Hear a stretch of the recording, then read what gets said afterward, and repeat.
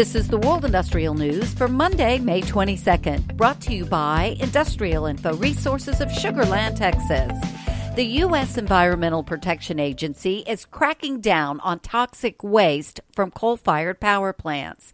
Last week, the agency said it would seek safer management of coal combustion residuals, better known as coal ash, which is dumped at or near shuttered coal-fired power plants across the country. If adopted, the rule could force utilities and companies in areas currently unregulated by federal authorities to clean up the toxic substance to prevent contamination of groundwater. Industrial Info is tracking more than $10 billion worth of ash pond closure projects across the U.S. Natural gas producers have been battered by sharply falling prices for the last 9 months.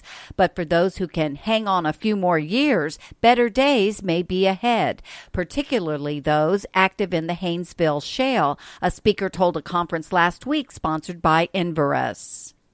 U.S. renewable energy developer R+ Energy said late last week that it signed a long-term power purchase agreement with electric utility Idaho Power for output from the 200-megawatt Pleasant Valley Solar Project in Boise, which also will provide power to a new data center from Facebook parent company Meta Platforms Incorporated.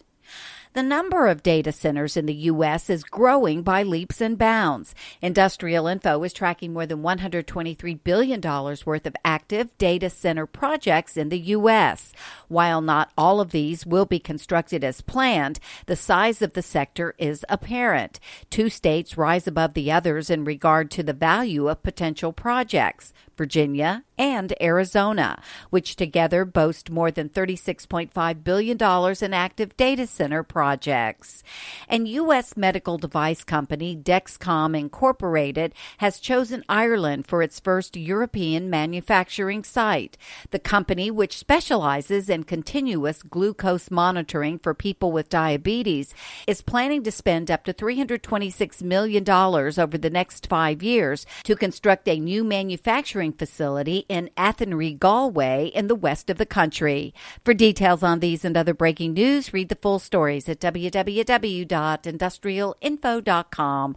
I'm Peggy Tuck, reporting for Industrial Info News.